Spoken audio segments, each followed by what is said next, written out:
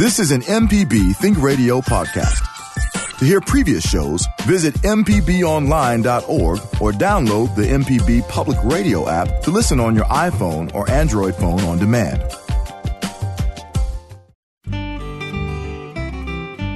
Welcome back to Creature Comforts on MPB Think Radio. Kevin Farrell here with Dr. Troy Majure, veterinarian at the Animal Medical Center in Jackson. Libby Hartfield, the retired director of the Mississippi Museum of Natural Science, is out this week.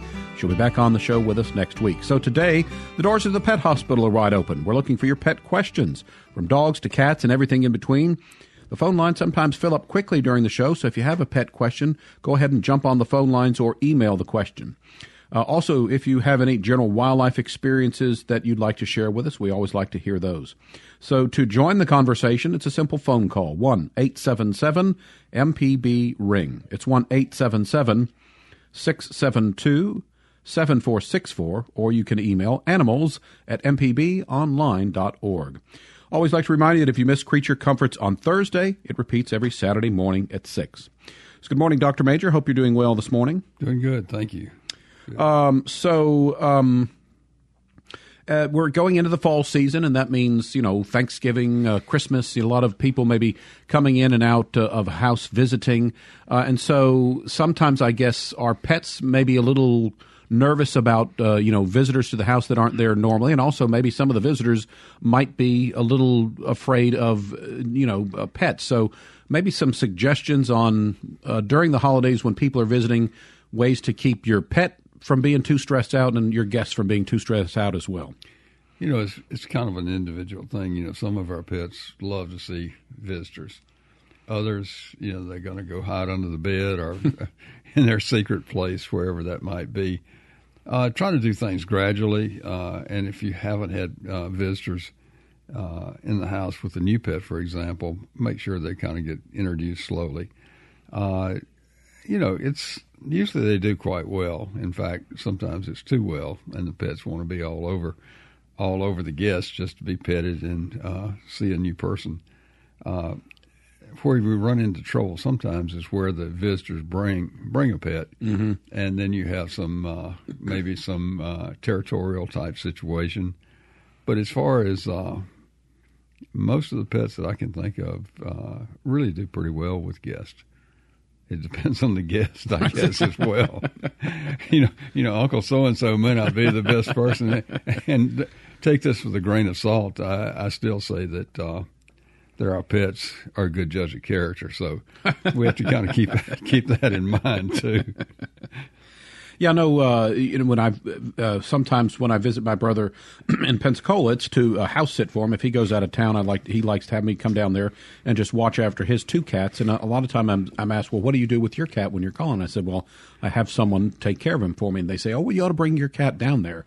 And two things. First of all, it's a 4.5-hour drive, and my cat in his carrier, he certainly wouldn't appreciate the drive down there. And then, as you said, there would be, I think, with 3 cats in one house, there might be some real territorial issues there. So, right. And I think cats are almost worse than dogs about that.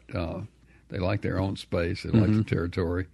Of course, you have a dog and a cat. You bring a cat into a dog situation. Usually, the cat depends on the cat. Will find a place to hide, or a place that the dog can't get to, such as your refrigerator top. but that's true.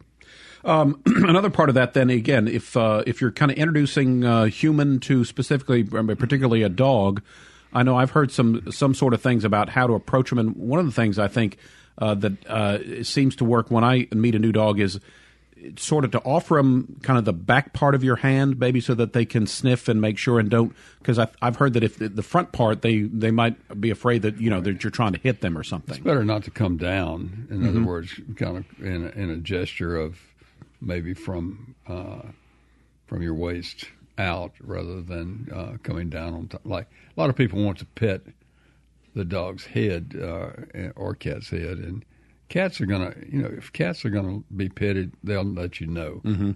You'll sit down, they'll come get in your lap, maybe be obnoxious by wanting to have it too much. I've always said too that cats a lot of times will go to a person that doesn't like cats, and that's kind of strange, but I've seen it over and over again. The cat will literally inundate, maybe the wrong word, but will certainly pick out that person in a lot of situations. So I think, as you said, maybe just take it slow, take it easy. Also, if need be, have an area where the pet can have his space and Uncle so-and-so can have his space also. Exactly. And, and if you've got a dog that tends to be nippy, which there are some dogs that are, certainly be careful with children. They are not aware a lot of times of how to approach an animal or this sort of thing. And also, again, I think it's important to remember, dog owners need to know that when dogs do that kind of behavior, that's what they're doing, especially protective of their house and that sort of thing. So some of the things to expect and can be prepared for ahead of time, I think. Right. Again, it's a pet day today, so if you have a pet question for Dr. Majure, our phone lines are open. Give us a call. It's 1-877-MPB-RING. Our phone number is 1-877-672-7464. Our first caller is Brad from Centerville. Brad, you're on the air with us. Go ahead, please. Good morning, gentlemen. My name is Brad. I'm calling from Centerville. Let me start off by saying I'm a city boy on country. I've recently worked my way to a small rural community in southwest Mississippi, and I've been introduced to the lives of feral cats. And with that being said, they enter the property, and then they slowly start to disappear. So any advice on how to find what's preying on them, what the culprit is, and how to resolve this, or just let nature play its course? Right, that's interesting. Of course, we have feral cats in rural areas and in cities as well. There may be something in the order of, say, coyotes. I don't know if that's the right pronunciation. I say coyotes. But something may be preying on them.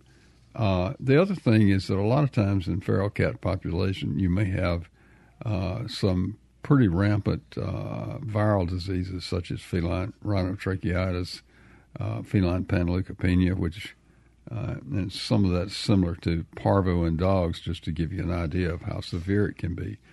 So there may be some disease going on with those as well. In answer to your question, I'm not sure that I would be able to tell you why they're disappearing. All right, Brad, thanks for the call. Good way to lead us off today. Again, this is an all-pet day on Creature Comfort, so if you have a pet question, you can give us a call.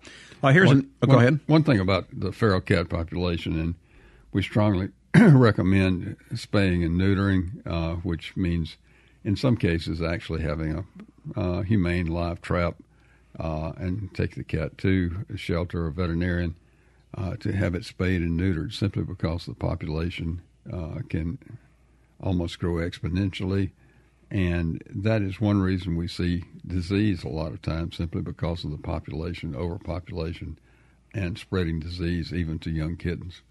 And also I would suggest maybe that the feral cats, when they disappear, maybe not being preyed upon by other creatures, but again, we know how cats like to find little tight areas and hiding spots, so it could be maybe that they've just found an area where they feel safe, or maybe they've kind of moved on to another area. I think a feral cat population, would have maybe different members, some come and go and that sort of thing. Yes. Also, though, I would also say trying to round one up, that old thing about herding cats certainly applies for sure. Right. Here's an email that says, I'm blessed with a large area full of oak trees and gray squirrels. Once I counted 12 at one time in my backyard alone, but lately I'm noticing several with warbles, which is botfly larvae. Should I be concerned about the infestation? Should I consider euthanizing infected squirrels to save the larger colony? It's a great question. Those of you who watch TV may look at the creatures inside me, and people can actually have the warble or botfly. It's a Cuterebrus species. That's the name of the species of fly, and it's very common here in the South. One reason that squirrel hunting season is usually after cold weather starts. These botflies will actually fall out at some point and go through a stage on the ground. But as far as euthanizing the squirrels, unless they're just severely infested and you can actually catch one, I would say that best to leave it alone and let nature take its course. Yeah, very good idea. Because that's a wild animal, and just as you say, they survived those before we came around. So it looks like maybe, as you say, nature can have a way of balancing things out like that. But people can actually have those, but it's not because of the squirrels. It's because of the fact that the fly is fairly, what shall I say, ubiquitous. It's fairly widespread. In Central America, going there, I've seen quite a few people in clinics, this sort of thing, that would have the botfly larva. It is an all-pet day on Creature Comforts this morning, and it's time for our first break of the hour. When we'll get back, we'll continue talking with Dr. Majure about your pet questions. The number to call, it's 1-877-MPB-RING, 1-877-672-7464. You can email the show animals@mpbonline.org. During the break, see if you can guess the most popular dog breed in Mississippi. Stay tuned. This is an MPB Think Radio podcast. To hear previous shows, visit mpbonline.org or download the MPB Public Radio app to listen on your iPhone or Android phone on demand. Let the dogs out.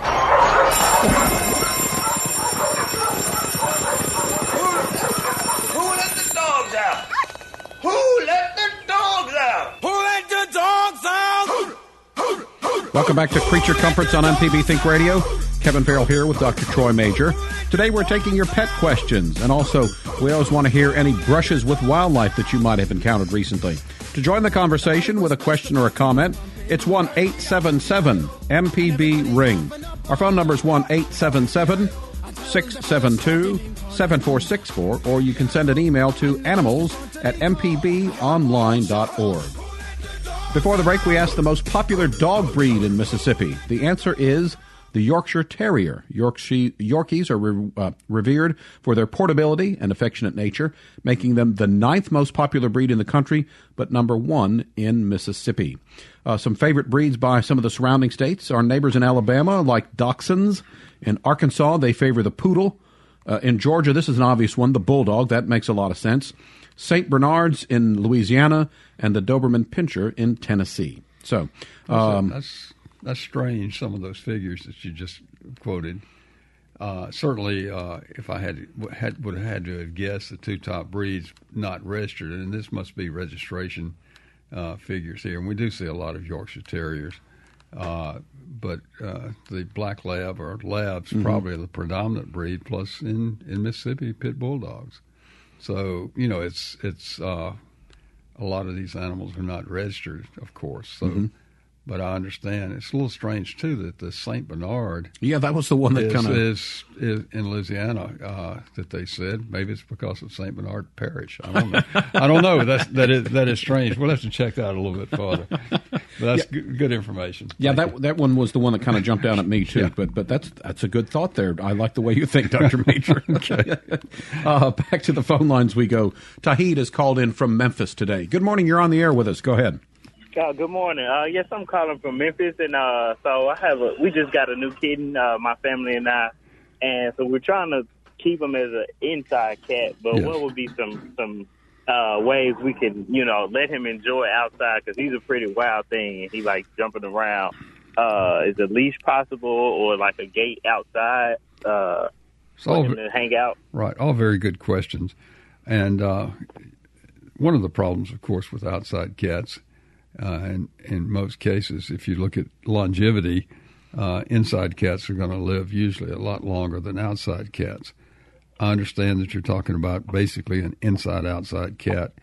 I would say this, that please don't leave the cat out at night. There's a lot of things that can happen at night that can be detrimental, whether it's another cat coming around at night or some creature to prey on animals like that.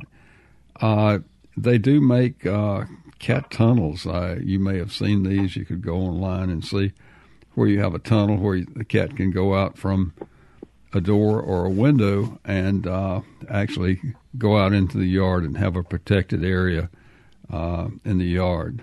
But yes, a lot of cats do well as inside-outside cats. But I think it's wise if you can, have a fenced area and just gradually introduce the cat to that area, it probably will do quite well. Okay. All right. But nighttime is a time that we see a lot of cats get in trouble, whether it's fights from other cats coming around or some animal that might come around and bother the cat. Mm-hmm. Good luck to you. All right. Thank you. Thanks for the question. Also would say, too, cars, it's obviously much harder to see cats darting around on the roads at night than it would be during the day. So that would be another issue. And some cats do quite well outside. It's just a matter of the particular cat. I think there's some attrition based on the fact that some of them don't make it. And that's a bad way to look at it. But when cold weather comes, we see cats that get under the hood of a car because it's warm. A lot of cars may have antifreeze leaks, which antifreeze is attractive to both dogs and cats and can be poisoned and have severe kidney damage from that, even death. So just be careful outside. And it sounds like that Tauheed is talking about maybe gradually introducing this cat outside, but maybe not to have free rein. Mm-hmm. Yeah, and that maybe, as you mentioned, kind of get him used to being around folks and knowing who his family is first, and then kind of letting him begin to explore the outside. Again, my brother in Florida, his cat, is an indoor-outdoor cat, and one of them, it's funny, one of them likes staying indoors and laying in the sun and sunning. And the other one, kind of when you let him out, he's pretty much out for the day. But it's interesting that around dinner time or, feeding time, he actually will be at the back door kind of insisting to get back in. Right. So those cats know where the food is, that's for sure. Right. Another caller on the line. So we say good morning to Janice from Greenville. Janice, you're on the air with us. Go ahead, please. Okay. Thank you for taking my call. Sure. I have a Shih Tzu, Yorkie puppy. I mean, not a puppy. It's about a 5-year-old dog that's developed kennel cough. Well, the vet put it on a very high antibiotic, and it didn't seem to help.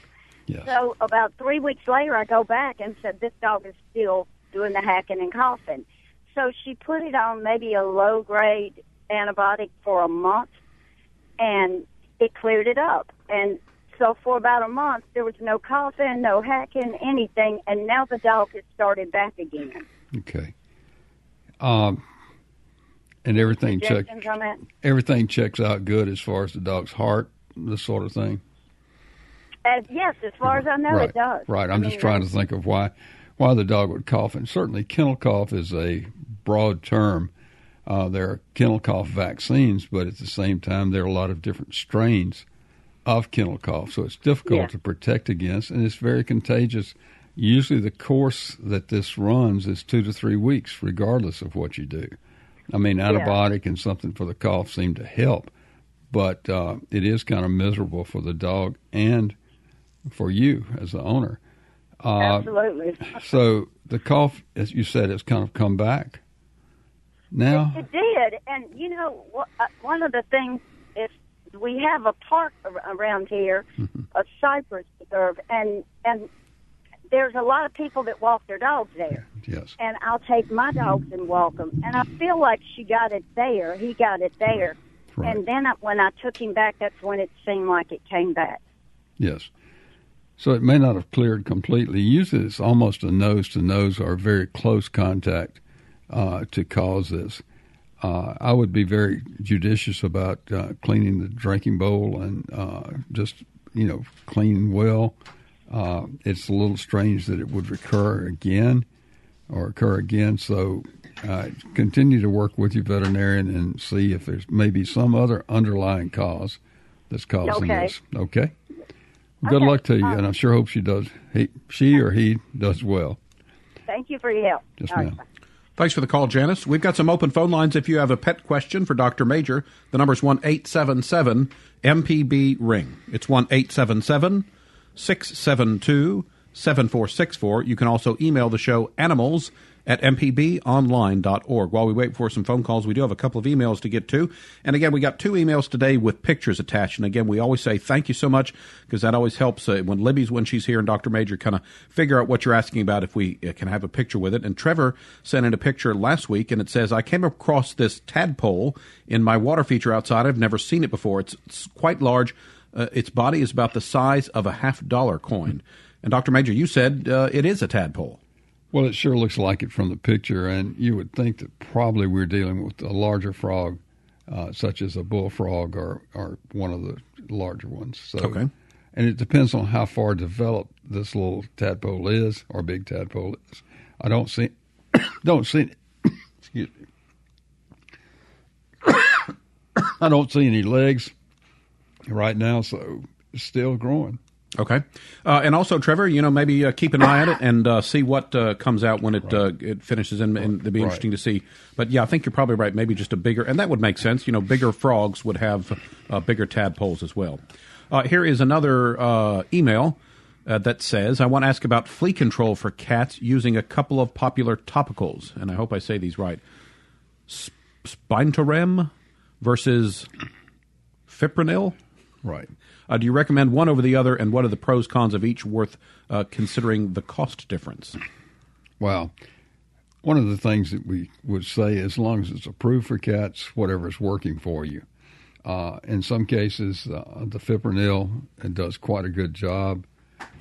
There are many others as well, and some people prefer one of the alcohol-based topicals versus the oil-based. Some of the cats really seem to be irritated by the oil base, but whatever's working for you. Frontline, for example, worked for years, and in a lot of cases, we see that fleas in some populations have become resistant. So there are other things that will work. So most of these are safe, and I always say with cats, put it where the cat can't lick it, because they'll literally lick the hair off in many cases. And I use one that right now I'm doing it about every 5 weeks, and I've noticed though that as it gets toward the end of it, I can start seeing some fleas on him. So is a month apart? I mean, I'm just worried about doing it too frequently. So would an application every month be okay? If you look at a chart, most of these start to decline in their effectiveness after about 25 days. So usually a month is about right. Okay.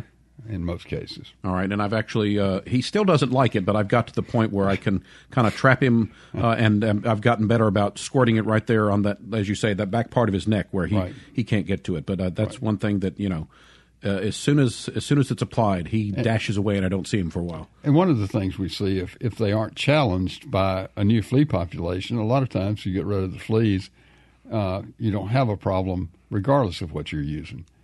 When I say regardless, you want to use something that's approved for cats and it's safe. Be careful not to use the dog flea control on cats, because it can cause some problems. And the other thing I need to do, I've got some, but I think I probably need to step up my use. I bought some spray that I can spray around the house, and I know there's one room that still has a carpet, so I think I need to probably concentrate on there a little bit. But I've been a little bit lax about keeping up with that, but that would be kind of the second leg of the flea control plan.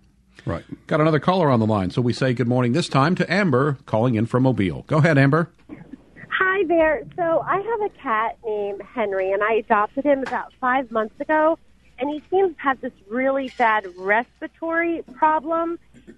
He'll sneeze a lot, and he can barely breathe. I'll have to wake up 3 times in the night to clear his nose, and his eyes are really watery and like a discharge, and I took him to the vet, and they gave him like an antibiotic. But then it comes back, and it's like long term. I mean, for 5 months now, and I can't think of what to do. How old is Henry? He's 5 o'clock. I'm 5 o'clock. He's 5 years old. 5 years old. A lot of times, cats will have a chronic upper respiratory type infection. Feline viral rhinotracheitis is one. It's very difficult to clear up completely. A lot of times you can get it under control, and then if the cat stresses for some reason, it can come back. So I would follow whatever protocol your vet has. Sometimes nebulization will help. Say using a nebulizer. One of the tricks. One of the tricks that I've learned is take a cat carrier and take a garbage bag, put the carrier inside the garbage bag. Punch a small hole in the rear of it, and then attach a nebulizer or a mister to the front. So that Wow. way it's much easier than trying to hold a nose cone on a cat. So, Yes. so anyway, you might try that. Talk to your vet about that. That might help clear. And how often would you do that?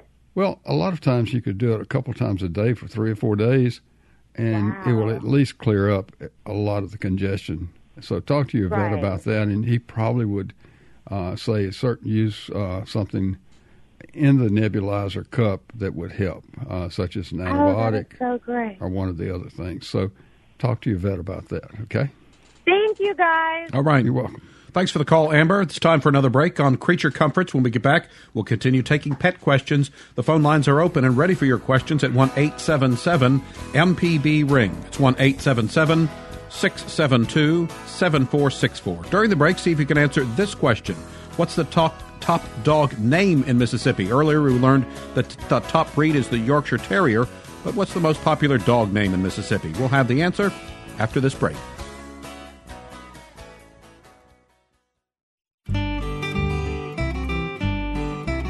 Welcome back to Creature Comforts. Kevin Farrell here with Dr. Troy Majure, veterinarian at the Animal Medical Center in Jackson. It's an all-pet day today, so we're looking for your pet questions. To join the conversation, give us a phone call. The number's 1-877-MPB-RING. It's 1-877-672-7464. You can always email the show. It's animals@mpbonline.org. So before the break, we asked you the most popular dog name in Mississippi. We've learned that the top dog breed for the Magnolia State is the Yorkshire Terrier. The top dog name is Lucy. Other popular dog names, Charlie, Bella, Max, Madison, and Rocket. So Rocket, I kind of like that. I don't think I've heard that too often, but obviously it's a popular one. Earlier, the caller from Memphis was asking about indoor-outdoor cat and suggested a leash. And I've always thought a cat on a leash is crazy, but I've seen where it can be done. And obviously, if you wanted to do that, I guess one of the things would be you need to start when it's a little kitten so he's used to it. And practice in the house. Don't just go to the vet with a cat on a leash that you haven't had it on before, or a harness. Now, some cats do well with that. We see a few that do. But in most cases, the cats will rebel initially at that, but they may like it at some point. It's a little harder. Cats are kind of like other small animals, very hard to hold if they want to get away. So make sure that it fits well and work with it inside rather than going right outside with it. But it can be done. But it comes to mind, I remember seeing one where, the cat's on the leash and the owner is kind of trying to tug it, and that cat is kind of just totally dug in saying, it's going to happen. Right. Got some more calls to get to. Busy day on the phone lines. Always like to hear your pet questions. We begin again. Another call from Memphis. Kelly this time. Kelly, you're on the air with us. Go ahead, please. Hey there. I'm actually calling about a friend's dog. He's an old dog, one of these that kind of, wandered up and moved in, so nobody really knows how old. He has this terrible cough, and I kind of suspect that it's heart failure, and I just wanted to know if Dr. Majure thought so too. He coughs like he's trying to bring something up. Yes. With sometimes he's kind of developed like a wheeze now too, and his abdomen is real, like he's big around, okay, but his abdomen is quite stiff. Like when you pet him, it feels stiff. Okay. And we don't know how old this dog is. He's probably fairly old. He's older than 10 years old. Okay. Though. It could be any number of things, and some of them aren't good, obviously. Right. Heartworms could cause this situation, and certainly it would be wise to have him checked for that. And, of course, is the abdomen hard, or does it feel like fluid if you touched it? It's kind of hard. It's kind of hard and stiff. Not like a water balloon. Right. More like I don't know. Some of the dogs that have heart failure or heartworms certainly could have ascites, which is fluid in the abdomen, and you could actually tap it and feel it on the other side, kind of ballottement, if you will. And that doesn't sound like this. There could be other things.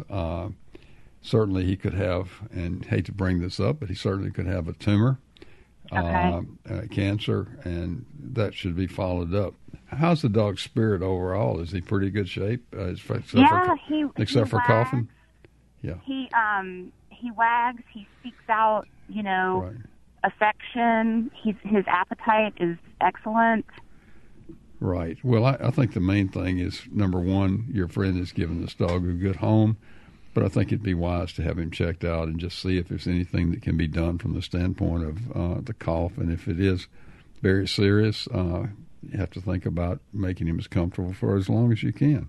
Right. So I would say that that would be my plan would be to get him into the vet if you hadn't gone and get some kind of diagnosis, okay? Okay, thank you. You're welcome. Thanks for the call, Kelly. Let's move on. Next, we've got Mary Kate from Gulfport. You're on the air with us. Go ahead, please. Good morning. Good morning. I have a Lhasa Apso that I rescued at the Humane Society, and he's a brilliant dog, just great. He sits in the window, he watches, he guards, that's his nature, right? And I want to get him a dog companion. And what kind do I have to get another Lhasa Apso to get a second dog, or would I need to? What breed would be compatible to he's very obedient and just a guard dog kind of Lhasa. Right. How old is this dog? He's about 6. Yeah. I would try to get something comparable size to tell you that there wouldn't be some issues. I don't know if he's a, quote, alpha dog or if he's just a member of the pack. Hard to know with just one dog. But I would when he's around my brother and sister's dogs, he's not the alpha dog. Right. So that's good. And it may sound a little bit crazy, but quite often we seem to do better with a dog of the opposite sex. This guy's a male. Right, and thinking in terms of compatibility, for some reason they seem to get along a little bit better.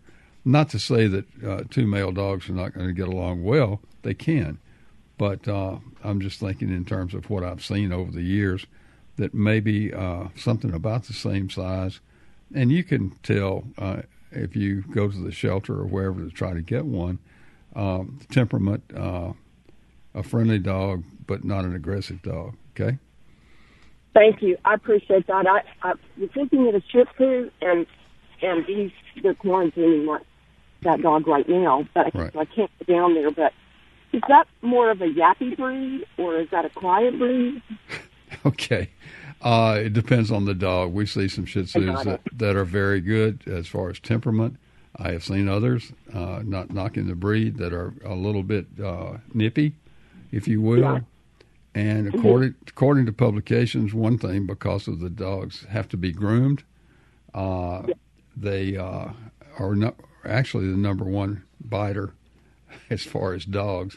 And I may make some Shih Tzu owners upset about this, but according to statistics, they are, and probably has something to do with grooming. And we see a few that are very apt to bite. So just, judge the dog and go from there, okay? All right, Mary Kate, thanks for your call. Let's move on. Next, by the way, we do have some open phone lines, and it is Pet Day on Creature Comforts. If you have a pet question, give us a call at 1-877-MPB-RING, 1-877-672-7464. Next on the line, it's Janice from South Haven. Good morning, Janice. Go ahead. Good morning. I just moved, and I have an indoor cat. She's about 10 years old, and she refuses to go to the bathroom in her normal cat box. And you've just moved? I moved. Yeah. Okay. Where is she going now? Anywhere she can find a place to go in the house, but not in her. And we moved her normal cat box, and we just put it in the laundry room. And I have actually set her over in it, right. And she still refuses to use the cat box. Well, she's rebelling for some reason, and maybe just she's not real happy with the move. My suggestion is this: she's 10 years old. I think I would confine her to a certain area if you can. And have a litter box in there, and then maybe add an extra litter box somewhere in the house. And I know it's not as acceptable aesthetically to have more litter boxes, but if you could confine her for a week or so, and she'll probably, in a small area, she probably would use the litter box. I don't know that, but there's some reason. Have you changed litter? Have you changed the type of litter? Yes, we changed litter. We completely cleaned and deodorized and sanitized the box, and that may be the problem. She may not like the smell now. Right, and are you using the same litter that you've been using? Yes, we are. Well, let's give her some time. I think she'll catch on, but I would suggest confining her for a while to a certain area where you can, number one, be sure that she's using that litter box. And usually if they're in a fairly small area, she'll do that rather than soiling other areas, okay? Okay. Thank you so much. Well, I hope that works. Take care. Thanks for the call, Janice. Let's get one final call in before our next break. We go to Columbus. Carmen is on the line. Good morning. Go ahead, please. Good morning. We have a little Yorkie that just goes berserk when anybody comes in. And I've tried the Thunder Jacket, and do you think those pheromones would help her? I think it'd be a good idea. Now, is she pretty calm when no guests are there? Right. Uh-huh. But if some noise outside, she'd get pretty excited, right? Right. And I can just shut a drawer or a door too loud, and she just goes crazy. I suggest using the pheromone collar. It does work. There are other medications that can help. You hate to have to give pills every day. One is called Zilkine. Most of these pheromones revolve around maternal antibody or maternal pheromones, and the collars in some cases have helped a lot. You usually have to change them once a month, but I've seen some dogs and cats that have responded well to that, so I would suggest trying it. Should not hurt. Okay, well, all right. Well, I appreciate it. She's a sweet, cute little thing, but she's just a terror when somebody comes in. So I thank you for your information. All right. Thank you. Thanks, Carmen. Time for one last break this hour. It's an all pet day today on Creature Comfort, so if you have a question for Dr. Majure, give us a call. The number is 1-877-MPB-RING. It's 1-877-672-7464. And fear not, cat owners of Mississippi, we gave some time to dogs, with the Yorkie being the top breed and Lucy being the top name. After the break, we'll tell you the top cat breed and top cat name here in Mississippi, so stay tuned. Running a business requires smart decisions every day. Make a good decision for your company today and reach MPB listeners through MPB program underwriting. For more information, go to mpbonline.org/underwriting. Welcome back to Creature Comforts on MPB Think Radio. Kevin Farrell here with Dr. Troy Majure, veterinarian at the Animal Medical Center in Jackson. All pet day today, so if you have a pet question, give us a call. The number is 1-877-MPB-RING. It's 1-877-672-7464. You can always email the show as well. It's animals@mpbonline.org. So before the break, we asked the question what the most popular cat breed and cat name in Mississippi is. The top name is Sebastian, and the top breed is the Persian. Dr. Majure and I were chatting during the break, and again, with the dogs, Dr. Majure's probably suggesting registered cats, but, to me, I have enough issue with cat hair on my little short-haired tabby. I would imagine Persians take a little more work, I guess, to make sure that that their coat is good. And I guess, imagine regular brushing would be good to prevent matting of fur. Exactly, and it can be a problem. Some of the Persians very difficult to groom, and it is a job, and it needs to be taken care of.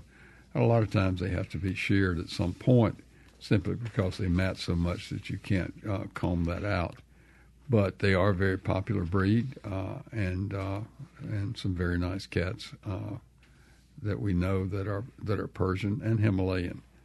But those are good cats. That's a good point. Most, I think, dogs, cats, maybe the most popular type of pet for most people to have. But say that for whatever reason a family wanted to have a pet of a different kind. What would be maybe your couple of top suggestions for an alternate pet that's not a cat or a dog? Good question. We see a fair number of, and we do see the, quote, exotic species or exotic pets. One of the number one pets for younger kids is a rat. And I know a lot of people are repulsed by that, but Rats are very intelligent. They don't live very long, which, that's the nature of the rat. But they can be quite good pets. The other things that we see, just a wide range. Ferrets are fairly popular. Mm-hmm. They require special care. We see some rabbits, which can make a good pet if handled properly. Birds, they have their own special care needs, but we see a lot. So there's a lot of pets out there that deviate from the dog and cat population. But, I know that in the past when you talk about a dog or cat, you always say do your homework. And certainly, again, with these maybe less popular, a little bit alternate pets, you would certainly want to do some research and make sure you know what the pet's behavior is and, as you mentioned, any kind of special care that they might require. So if you're going to do that, have some fun and but make sure that you know what you're getting into before you go ahead and bring one into your house. Off to Purvis we go for our next caller. Suzanne is on the line this morning. Go ahead, Suzanne. You're on the air with us. Hey, good morning. I have a dog. I just got him the other day. He's probably 9, Australian Shepherd, kind of small dog that his owner passed away, and I was asked to take him, so I did. And he hasn't been starved or anything, but he has been tied up all his life. So, of course, he's positive for heartworms. And I don't know if they can tell by the test if the line is real dark that it's a high positivity. That's what they said. He's very positive, which is not a surprise. But I'm wondering the best course of treatment for this dog who's already got some age on him and who possibly has a lot of worms. The vet listened to his chest. He doesn't hear a murmur, but he wanted to start the imidazide or whatever the shot is today. But I think they possibly need to be on a course of doxycycline and prednisone for 2 weeks before starting that. I'm wondering what the safest course of treatment is for this old guy. Okay, I would suggest the doxycycline certainly prior to the first injection. And basically what the vet is recommending is what we call the traditional treatment, using imidazide or Diraban, which is the same thing as imidazide, one injection, and then you wait 30 days and give 2 injections. Right. This is a very effective method of kill as far as the heartworms. I would suggest, if you would, 2 things, which you may have already done. Number 1 would be some blood work to be sure that kidneys and liver are okay, or at least within normal range, and also an x-ray of his chest and visualize the heart and see what kind of shape that's in. I mean, that's just with an older dog, I would definitely do that. The other thing is strict confinement. He can't be out chasing up and down the right, fence. He doesn't do that. He just walks. Okay. And but in other words, really confining and restricting activity during this treatment. The doxycycline is important because it actually kills bacteria that are in the heartworm and helps to weaken them, which helps with the overall treatment. What about this slow kill method with the heart guard and whatnot? Slow kill, basically you're giving a medication. Basically you're giving preventive, heart guard or some other preventive, using doxycycline for a month, skip 2 months, use it again, and continuing the actual preventive, just like you had a dog on preventive. It's a slower method, obviously. That's the reason they call it slow kill. And in some cases, because of activity, it may be better from the standpoint of you trying to keep the dog confined and keeping it quiet. So the worms die over a slower period of time as opposed to rapid within, say, the 30 to 45 days. Right. He said that they can live from 3 to 5 years, and that because of the, I guess the larvae or whatever, and the immunoglobulins that can damage the kidneys if they're in there. So I thought, well, we should get them out of there. But being that he's been chained up, for 8 years, he's probably. And he may have had heartworms for 8 years or nearly. So that's certainly a possibility if he hadn't been on preventive. So you have to consider those things. Usually the dogs will clear with the slow kill method within a year to a year and a half. So that's been my experience with that. So good luck to you. It's a difficult choice sometimes. I think I would follow the lead of your vet, and you can always seek a second opinion if you don't want to go that route. Okay? All right, Suzanne, thanks for your call. Let's end the show with Karen has called in to say that she has a constipated cat. Okay. Karen? Oh, email? Oh, actually, I believe it's actually Karen Brown, our coworker. So let's... Okay. Control room. So he strained to pass stool, and it came out in little, like, stone-like pieces. How old? And he's also drinking a lot more water than he usually does, and I was wondering when he was trying to pass through, you know. Right. Have you, how old is this cat? He's 11. Has he ever had this problem before? No. Okay. There's nothing wrong with using some cat laxative, which some cats love, other cats hate, and you may get more on you than you do in the cat. But Laxatone is the name of one of the brands. There are other, some ones called Cat Lax. But I would say that you need to use something like that. It could be hair. Hair can cause some constipation, and usually they're throwing up as well. But if this doesn't resolve shortly, you do need to see your veterinarian. Okay, thanks so much. All right, Karen, thanks for that. So just about 45 seconds left, and maybe just to give a quick answer to this email, basically a rescue dog that has a strong odor, thought it might have been food, but that wasn't the matter because when they changed the diet, the smell has not diminished. Bathing masks the smell for about a week. Is there anything they can do to maybe make the dog smell better? Good question. First of all, we don't know what kind of dog this is. Some of the hounds especially have some odor about them.